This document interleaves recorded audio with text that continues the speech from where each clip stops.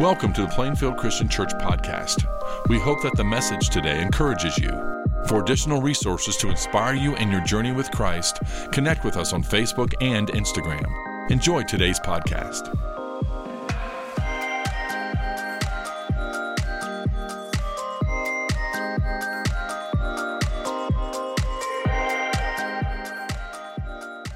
We're going to be in several scriptures today. We're glad you're here to join us as we continue our series on a clearer vision of the scriptures. The scriptures are so valuable to us, but we want to make sure we're progressing in the right way.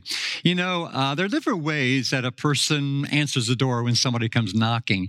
Now, growing in popularity are the camera doorbells. Somebody rings and you can pick up your smartphone and see who's there and decide if they're worth getting up to answer the door for. Or there's those people who may peek out the curtain to see if it's safe and it's a person you want to meet. Or they might just crack the door a little bit and just get a little glimpse and be a little bit polite, but not terribly polite. Or there's the person who will open the door wider, so there's a kind of a head width there to see and show that you're a little bit interested. Then there's a person who opens the door wide, but stands right there in a guarded way, and you can be sure you are not going to be welcomed over the threshold. Then there's the person who opens the door wide, says, "Hey, come on and sit down." And you love it that somebody came and you're going to entertain them and you're going to hear what they have to say. All kinds of ways to open the door when somebody knocks. I find that parallels so often how people approach the Word of God. There are some people who would just keep it at a distance.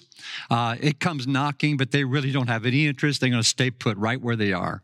Then there's the person who might peek a little bit, but is really guarded and really has no interest in opening themselves to it. Those who might crack it just a little bit. Those who might even open it completely, but they're pretty guarded. They don't want it to cross the threshold too much into the rooms of their houses. Then there are those people that we want to be like, who open our doors wide to the scriptures. We welcome the scriptures in. We want them to speak into our lives. We want them to do their good work in us. And we want to know God better. That's why he has revealed himself in the pages of the scripture. Revelation chapter 3, verse 20 says, "Here I am." These are the words of Jesus. "I stand at the door and knock. If anyone hears my voice and opens the door, I will come in and eat with that person and they with me." And many of you are familiar with that classic painting rendition of Jesus knocking at the door of your heart. And Jesus is always knocking, but never more clearly and never more vividly and personally as in the pages of God's scripture, the Holy Bible. And that's why we're spending our month in this. And today I want to challenge us as we think about our own lives and our relationship to the Word of God. What kind of welcome are we extending to the Word of God? To what degree do we want the door to be wide open to whatever God has to say for us? So first of all, let me say this. Open the door. Let God's Word shape your life. Now, when Paul writes to Timothy in his second letter, he reminds him of the beauty of the Word of God. Here's what he says in chapter 3 of 2 Timothy. "But as for you, continue in what you have learned and have become convinced of, because you know those from whom you learned it, and how from infancy you have known the Holy Scriptures, which are able to make you wise for salvation through faith in Christ Jesus. All Scripture is God-breathed and is useful for teaching, rebuking, correcting, and training in righteousness, so that the servant of God may be thoroughly equipped for every good work." Let's open the door to the Word of God shaping our lives. First, because they are God-breathed. Now, Luke has already impressed that upon us in these first couple of messages. But I just want to remind you that these words come from the heart of God. The Word of God doesn't contain the Word of God. It is the Word of God through and through. These contents here are not progressively inspired. And what I mean by that is not that it's not that the New Testament is more inspired than the Old Testament. It is all God's word from cover to cover, Genesis 1 to Revelation 21. It's all his. These contents are not varied in their worth either.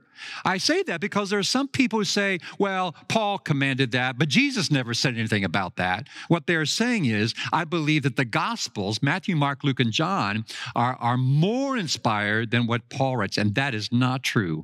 All Scripture is God-breathed. God breathed these words into existence. We let this word shape our lives also because they instruct us for life's journey. Back in 1879, Lieutenant George DeLong and his crew of 28 boarded the USS Jenin.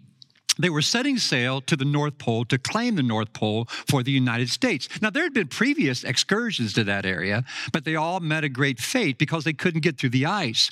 But there were cartographers and geographers that assured DeLong that, indeed, there is an opening in the ice and you can make it through. DeLong sailed there, but he was met the same fate. And most of his crew and he himself died because the cartographers were wrong. The geographers were wrong. Brothers and sisters, we're living in an age where there are all kinds of people will claim they have the map for life. And we are duped when we buy into their strategies for life's journey. This Scripture is given to us that we may journey well through this life and reach a destination worth preparing for. This is what James K.A. Smith has to say. Our culture often sells us faulty, fantastical maps of the good life that paint alluring pictures that draw us toward them. All too often, we stake the expedition of our lives on them, setting sail toward them with every sheet hoisted. And we do so without thinking about it because these maps work on our imagination, not our intellect. It's not until we're shipwrecked that we realize we trusted faulty maps. Brothers and sisters, if you are not in the Word of God, you will follow a faulty map for your life. And I fear shipwreck is coming. If not in this life, when you take your last breath, it will be noted. This word is useful. It's useful for teaching, for rebuking, for correcting, and for training in righteousness, Paul says. I like how Wiersbe puts it, that it tells you what's right. That's teaching. It tells you what's wrong. That's rebuking. It tells you how to get right. That's correcting. And it tells you how to stay right. That's training in righteousness. So let's use it in such a way. That's one of the reasons God gave it to us. This shapes our lives because it also instructs for salvation. You know, Timothy was raised well in the Lord. He had this godly mother and grandmother, Lois and Eunice, and they were good to him. And from infancy, Paul reminds Timothy he was trained in the Scripture. Now, I can't overstate today the influence you mothers and fathers have in the lives of your children. You have far greater influence than any of us on the staff, any of our children's workers, students, D group leaders, volunteers have in the lives of your young people and children. We're here to undergird what you do in their lives. They need from you this modeling of a hunger for the Word of God and obedience in the Word of God. And dads, every study shows that a child will be much more likely to get to Jesus and lead a life of wholeness in Him by your following Jesus. Your influence is stronger than even a mother's influence. You might want to argue with that, but every study shows that. So dads, love the Word of God and lead your family well in it and model this hunger and thirst for the things of God. That's what we're called to. Remember, Romans 10:17 says, faith comes by hearing and hearing by the Word of God. Romans 1:16, the gospel of Christ is the power of God for salvation, but it has to be truly believed. It has to be fleshed out as well. This Word of God shapes us also because they are instructive also for sanctification. The text tells us that by this training for righteousness, through that we are equipped. We are equipped. And that means that we are furnished, as some translations have it. We are furnished. We have everything we need for the righteous life and to do what God has called us to do. There's a sanctifying process we go through. And you remember when Paul wrote to the Corinthian believers, perhaps, that he was frustrated because they wanted the milk of the word, but they never got to the meat of the word. And because of that, they were still operating by the flesh so much.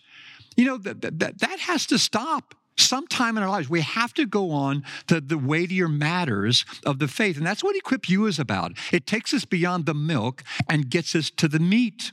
And I trust you're in some kind of relationship with the Scripture and other people that takes you deeper into the things of the Word of God. Home group leaders, make sure you're getting to the pages of Scripture.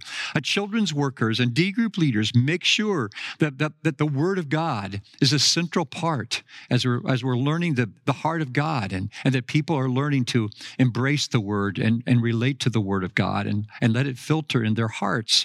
All this God has given us so that we will be well furnished. You know, when the writer of Hebrews writes, he says the same thing that Paul says to the Corinthians. He says, look, I have to keep going over the elementary principles. I can't give you maturer things because you're not ready to handle it, yet you all ought to be teachers by now.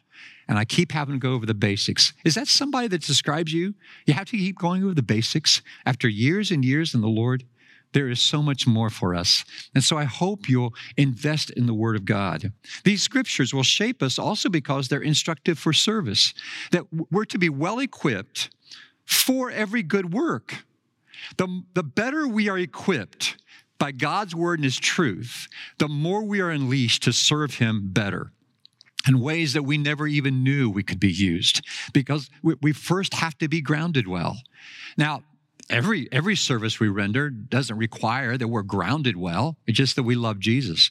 But to become our best and to do the fullest work for which we're designed requires that we know God deeply, and we know Him deeply by the Scriptures. We get to know how to live by these Scriptures. I love what one man wrote. He wrote, "The Bible is supernatural in origin. It's eternal in duration. It's inexpressible in value. It's immeasurable in influence. It's infinite in scope, divine in authorship, human in penmanship, regenerative in power, infallible in authority, universal in interest, personal in application, and inspired in totality." That's the Word of God that shapes our lives. Let it do its good work. Second, open the door. Let the Word of God empower your life. Now, the Word of God can only empower our lives to the degree that we let it shape our lives. If it's not shaping how we behave, how we think, if it's not affecting the condition of our hearts by what we're learning about God, since the Holy Spirit is the one that guided these writers of the Scripture, then we're not going to be empowered for life. There was a time in the United States when there was a basic, healthy respect for the Bible. But today, things aren't like that. God's truth isn't seen as truth. It's viewed more as a countercultural book than a book to be revered. So we have a choice of what we're going to do with the Word. Here's what the Hebrew writer writes in chapter 4. "For the Word of God is alive and active, sharper than any double-edged sword. It penetrates even to dividing soul and spirit, joints and marrow. It judges the thoughts and attitudes of the heart." Now those few words suggest to me 4 metaphors for the Word of God by which we can live our lives accordingly. First of all, it is a living organism. That's what the Word of God. This word inspired, the Scriptures inspired, we've learned, means God breathed. God breathed them into existence. The breath of God we're exposed to when we open the Scriptures. That means the breath represents something living, something moving, something that speaks into life. That's what the Scriptures do today. It has meaning for all cultures, all times, all lives, all ages. Because the Scripture breathes. It has something for us today. As such, it addresses all the ills of our culture. It addresses the complications of your life and my life. It delves deeply into us. It gives us wisdom for life and all kinds of life situations. And sadly, there are just too many people, even believing people in the church, I'm talking about the church universal today, that want to debate God.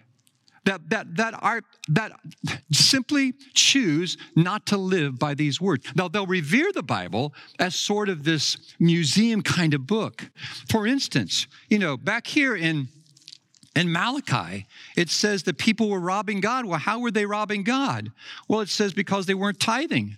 And so we learn there the importance of giving. But you read that and you say, man, I've got too many obligations. I got kids to raise. I'm just going to rip that out.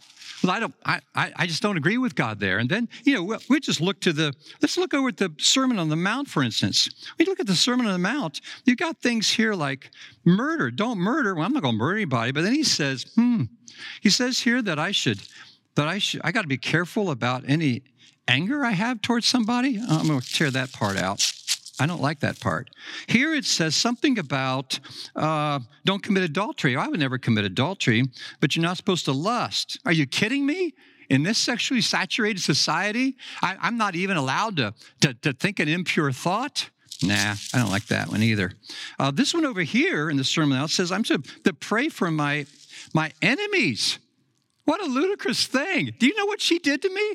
You know I put up with how my life has been affected because of what she said about me?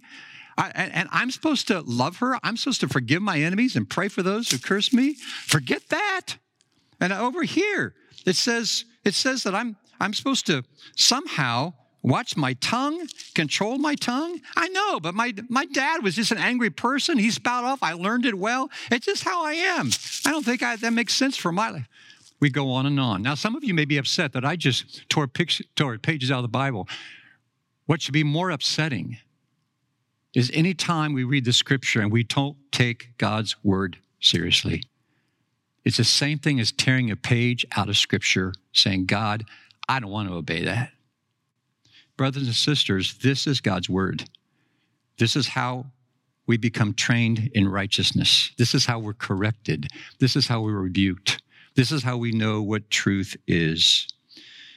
And so let's open our hearts and lives to the full counsel of God, because in him and in his truth, we find life. Jesus resurrects us to new life, but then he gives us truth by which to live. So it's a living organism, speaks to our lives. The word is also a weapon. It says it's sharper than a double-edged sword. I think of King Arthur in the Round Table and the Excalibur, that powerful sword he pulls out of the rock and he throws into the lake. And he knows that one day when it's needed again, it will be there for him to take hold of when the enemy encroaches again. And as powerful as that fable is, this is no fable. When we treat the word of God as a weapon for our lives, the Apostle Paul writes in Ephesians 6, those familiar words, take the helmet of salvation and the sword of the Spirit, which is the word of God. And we can't use it as a weapon against the evil one if we don't know it, if we're not in it, if we're not reading it, if we're not taking it in, deliberating on it, feeding on it, meditating on it, salivating on it, hungering for it. The word is also a scalpel. It says here, it penetrates even to dividing soul, spirit, joints, and marrow.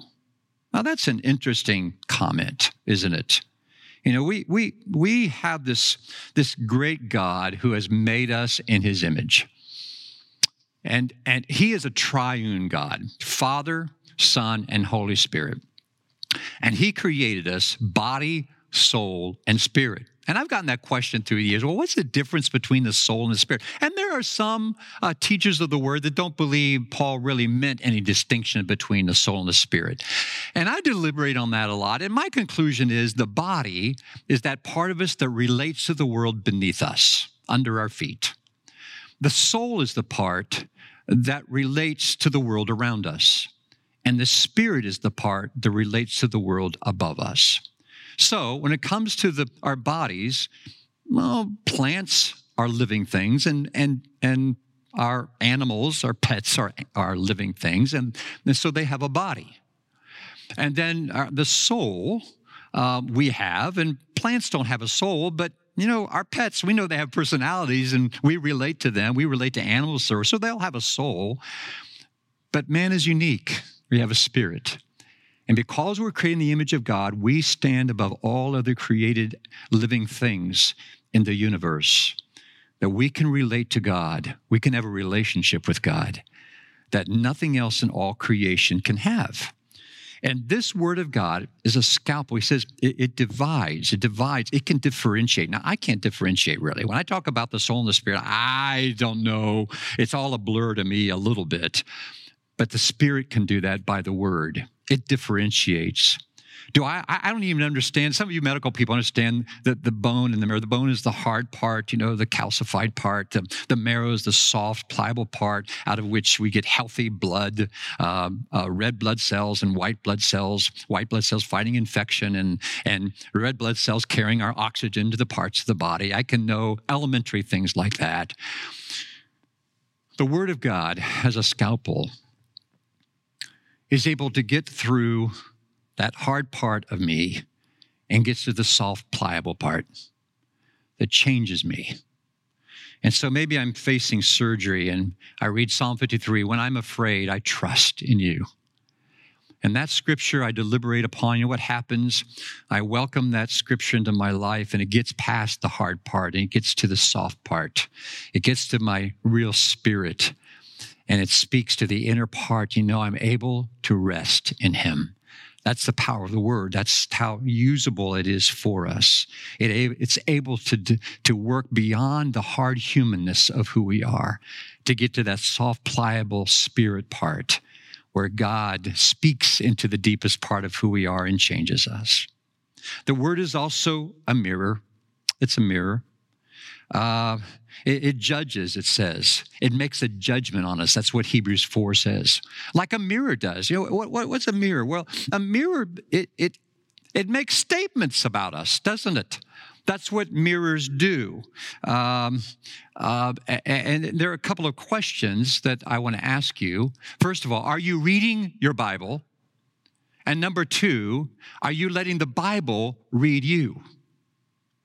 It's a two-way street. It's one thing to make sure you're reading your Bible. It's another thing that you really let it examine your life, to judge your life, and to tell us what it notes.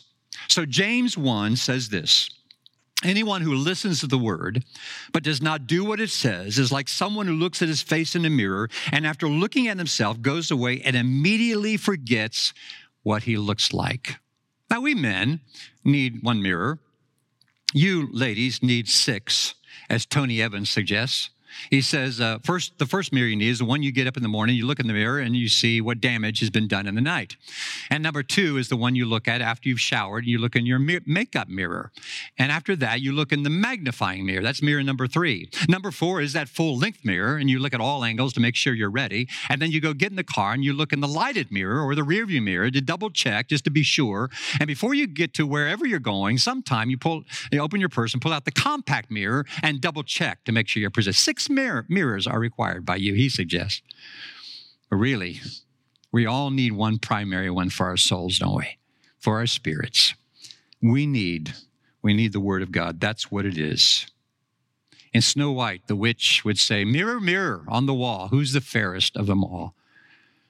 And the mirror had all it could do, lying after lie after lie. So finally, it had to tell the truth. There is someone fairer than you. And instead of the witch using that as an opportunity to change, she grew vengeful and hateful and bitter and did her evil work. You see, this word of God, this mirror of God, shows me how diseased I am. It reminds me that my heart has a bent toward wickedness and toward self-centeredness and wrong and sin and ignorance, self-reliance, self-dependence. That's what the Word of God shows me. But it also shows me there is the perfect one who came because of that deceitful heart and that wicked leaning, who died in my place and took the punishment for my sin, that I could one day stand before this holy God that we worship today.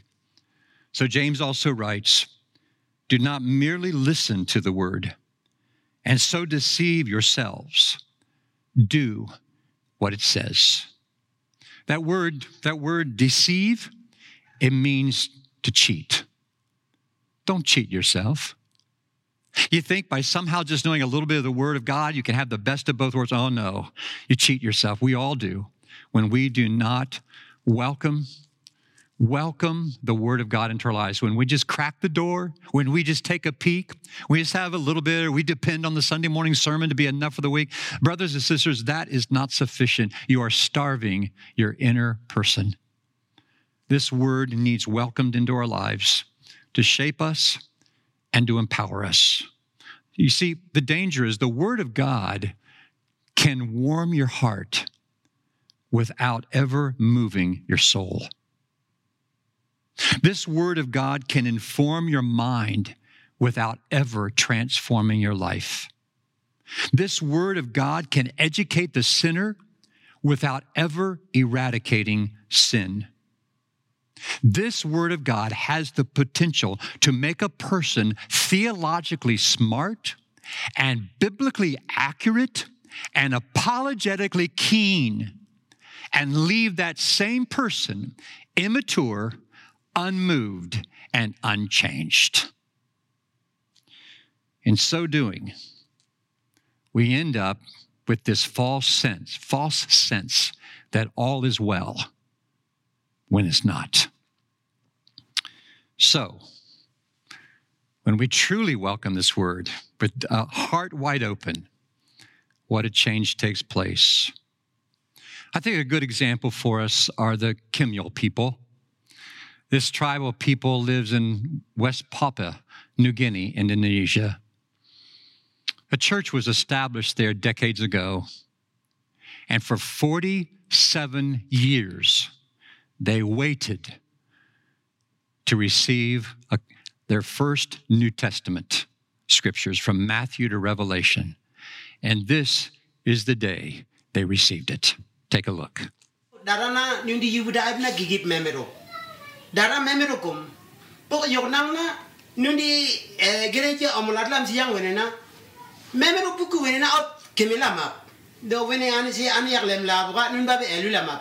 Pok memero kum ni omulatlam siyang wenena. Onwi nunda be ket sepo. Seni lima po. Sumni ni wenena nundi yumunisin. Mati sampai wahyu. Gigi tangkal wenena. Ora yoksimna igin kum kiaman.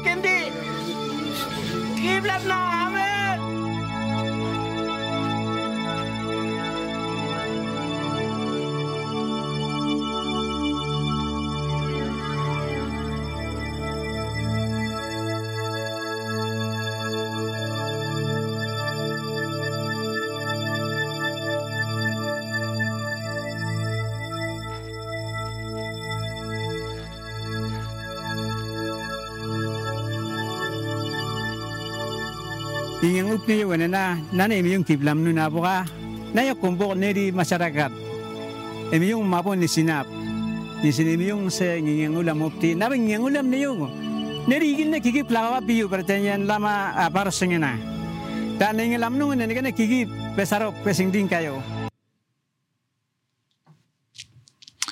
A simple question. Does that represent the spirit of your heart and its welcome of the Word of God? Let's pray. We have considered the written Word of God, and now we rejoice in the living Word of God, Jesus Christ. Let's pray.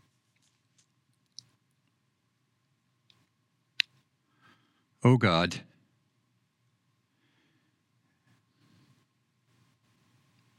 there is none like you.